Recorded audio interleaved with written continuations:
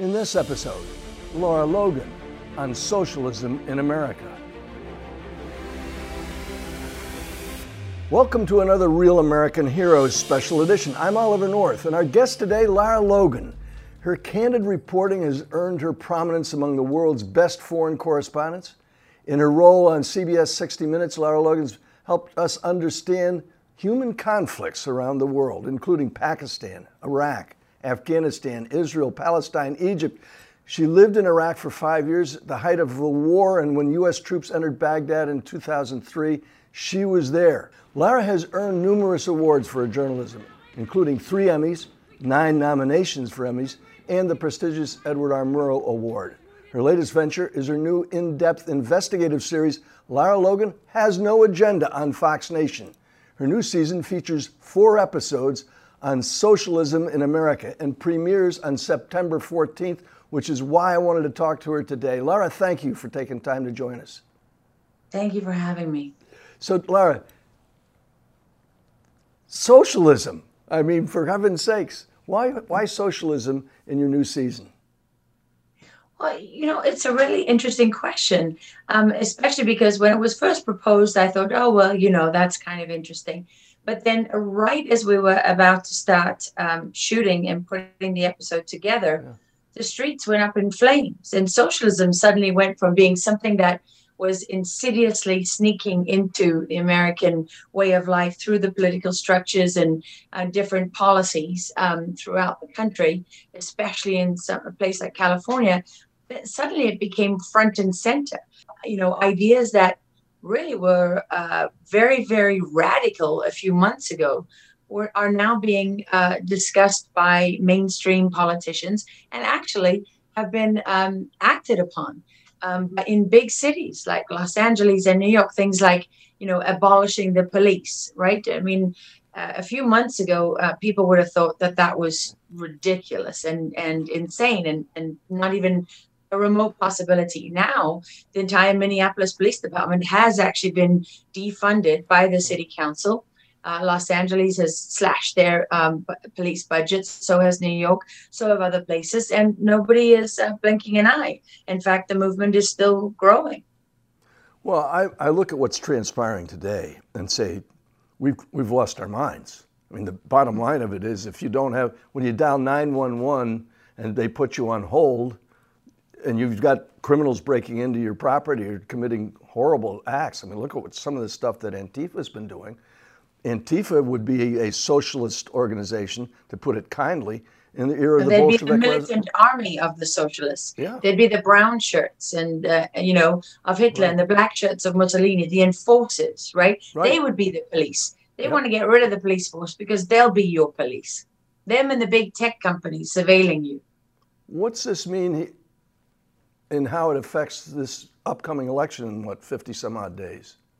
Well, it means everything because, in fact, if you look at Antifa's propaganda, they've been putting out bulletins and sending out the word for everybody to converge on Washington, D.C. and help in the siege of the White House that is supposed to begin on September 17th and to continue for 50 days.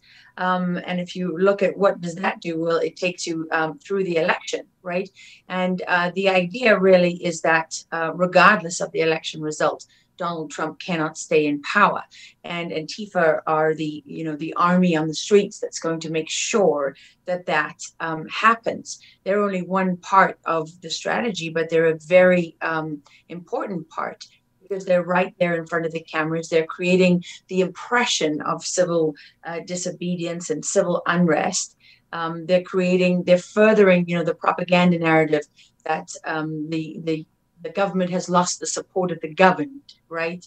And so therefore the government has to be removed. And of course, in this case, the government is Donald Trump and his administration. But this is going to go far beyond Donald Trump and his administration. Their plan is a long-term one. It's really a fight for absolute power. And they have no intention, once they take power back, they don't have any intention of ever seeing it swing between left and right, Republican, Democrat, ever again. This is it forever for them. Looking at the nexus of anarchists with people who do believe in social justice. It seems to me there's an education that's absolutely necessary for the young Americans who are participating in this activity to stop, take a breath, and that's not going to happen in the next 50 some odd days. You know, I think you hit on what is probably, if you could say, the single most important thing. To me, it is the single most important thing because it is so deceptive and so sinister. It's unlike anything I've ever seen before. You have what really looks like a radical agenda out on the streets being carried out by Antifa. But that agenda and the tactics that they're using are replicated throughout our society right now, through the economic, through the environmental movement, the LGBTQ movement, the movement for prison reform, for voter reform, for any form of social justice is really being molded as according to these civil society organizations, such as Momentum, which wrote the Doctrine on Guiding the Resistance, Indivisible, which is another one of them, the OFA of the Obama Alumni Association. They basically provide the blueprint for these revolutions. It was really the father of all of this was the Sunrise movement and the color revolution. And all of these organizations are carrying out the same system of revolution, just in the name of a different form of social justice. But really, they're fighting for the same thing. Each one of them wants to destroy whatever exists and create a new order based on that ideology. So you have really a whole series of different movements covering all different things that are seeking to fundamentally change the American way of life. So the LGBTQ movement, for example, one of the things that they've been doing is something called Drag Queen Story Hour. Now you say those words and you sound a little bit like a crazy right-winger, right? What are you talking about? And why do you have a problem with drag queens? And aren't you being sort of homophobic and offensive? Well, no, it's got nothing to do with that. But why do you need the American Library Association to put drag queens in public libraries and read stories to young children? I was a mom in Washington, D.C., where there's more working mothers than any other state in the nation. And so the story hour at the public libraries is very important to all of us. If we couldn't make it, you had a family member or a nanny or someone who took your children there. Why do you have to have drag queens in the libraries reading to young children? What is that really about? What is at the core of that? And if you object to that, what happens to you is that you get canceled, right? You get eviscerated, you get targeted, you get annihilated and destroyed, and you get dismissed as being a terrible, terrible, terrible person. So no one's allowed to even talk about it. Well, that is just one tiny example of what's happening. And these organizations like Momentum, where do they go to teach this craft of how to start your own rebellion or your own revolution or your own social justice movement? They go to the high schools. Well, they're in the high schools teaching it also seems to me that one of the things that I thought Donald Trump did a good job at, in creating jobs, he gave dignity to work. In other words, it wasn't just the matter of the fact that you could show the unemployment numbers dropping or the employment numbers for minorities increasing. And then along comes COVID-19, and it's suddenly the same people who just gotten jobs. And some of the reports, for example, of black men finding work went back to the families that they created, whether they're married or not, and walked home proudly carrying a check. And all of a sudden, come February, March of this year, that job is gone. And so an awful lot of what Antifa and some of these very radical movements have created has been done because work is gone. I mean, tens of millions of people out of work that weren't before, that had gone to work. And so do things get better? I mean, as you're making this series, do things get better for, if you will, the remarkable experiment that we have in this country after we have some kind of vaccination against COVID? Do things get better? Well, it's interesting that you raised that particular point because on a tactical level, not a strategic one, just tactically speaking, how have you been able to sustain these protests and riots for so long? They want you to believe the propaganda is it's because of the depth of social outrage, right? And the depth and scale of the problem, because now the whole system, all of us are racist, whether we know it or don't know it. But really, what the pandemic created was the ability to sustain it. Because what normally happens with any kind of protests or demonstrations or riots is they happen over the weekends, because come Monday morning, people have to go to work. Well, it just so happens this began when? In the midst of a pandemic, which put massive numbers of people in their homes with nowhere to go and nothing else to do. And now here comes, whether it's Antifa or the political organizations, the civil society organizations that are backing them, and they're offering you money to go out there. They're offering you money to travel. They're giving you something to do, and they're also giving you a purpose. So, and that enables them to recruit people who really act as shields for the true agenda here. And some would even say that you need to take a closer look at exactly what are these incidents that are sparking these protests, because many of them happen in very unusual circumstances. I mean, George Floyd's death on camera or alleged murder to many people, I mean, was unusual even to policemen who said it turned their stomach watching what they saw, right? Well, so we haven't even begun to have that conversation. But what you also have in terms of the pandemic and in terms of jobs is you've hit on the ideology here, because in Antifa's abolitionist ideology, one of the things that they demonize is work. Work is bad. Because why? Because America is not a country, it's a plantation, and workers are slaves. And they're slaving away while you, as you know, the big overlords, the wealthy, are exploiting them. And so the very act of working that's been at the cornerstone of what it is, what built the American dream, right? It's built on hard work.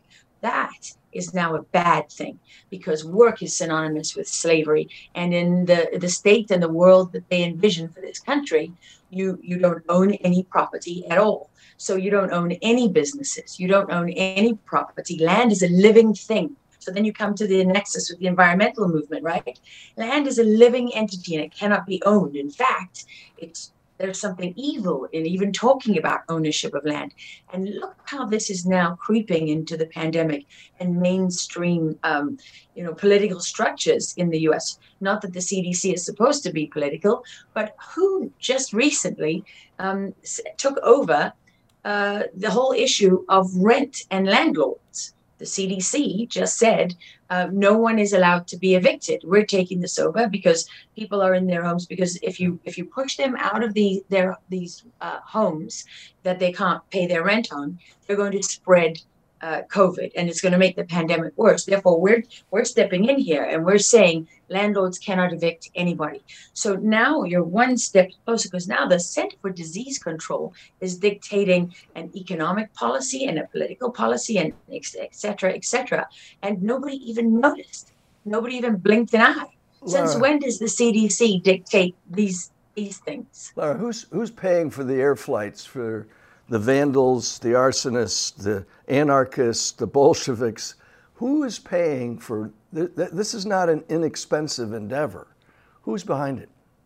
No, it costs millions and millions and millions of dollars. Well, so it's a very good question, who's behind it. And I do have a strong sense of that. But what I will tell you is that there are two main pillars of funding for these movements. And one is through, crowdsourcing, crowdfunding, that kind of thing, through an app called ActBlue. So it's pretty much like the PayPal of the left, of the progressive left. And the money is being sent and raised through them, and ActBlue distributes it to various, progressive movements and causes and politicians and leaders. And that's sort of the practical grassroots arm of this. On the other side of it, you really are looking at a network of 501(c)(3) PCCs, of basically charitable foundations, who are laundering money in the name of social justice and in the name of democracy. And it goes from one charity to the next to the next. And, I mean, I can't even say the name of where many of those lead to. One is the Ford Foundation, that isn't talked about very much. But they are right there at the center and at the heart of much of this funding. And another one is the Open Society Foundation. But if you say that name, oh, that's the kiss of death, right? I mean, I just slit my own throat because they're coming for me. And they have a lot more resources and a lot more power, time, money. They have everything I don't have.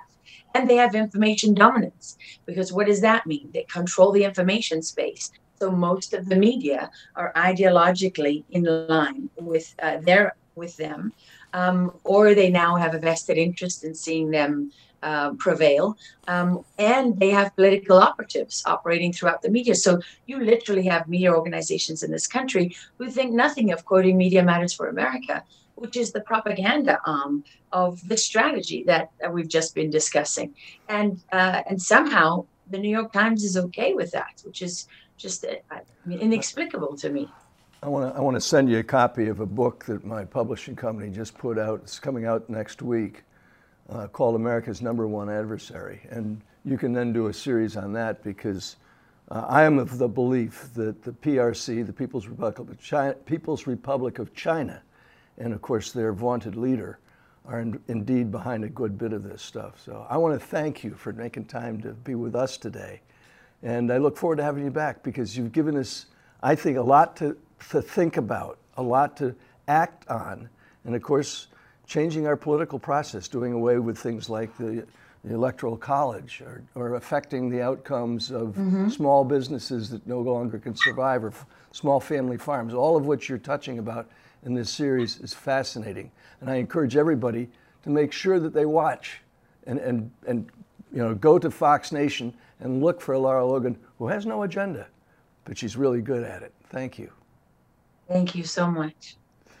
Folks, if this Real American Heroes special broadcast has been informative, helpful, or encouraging, take time now to subscribe and let me know how these unprecedented events have affected you and yours. By so doing, you'll become part of this historical record of how America persevered and hopefully once again prospered. Until next time, remember, Semper Fidelis is more than a slogan for U.S. Marines. Always faithful is a way of life.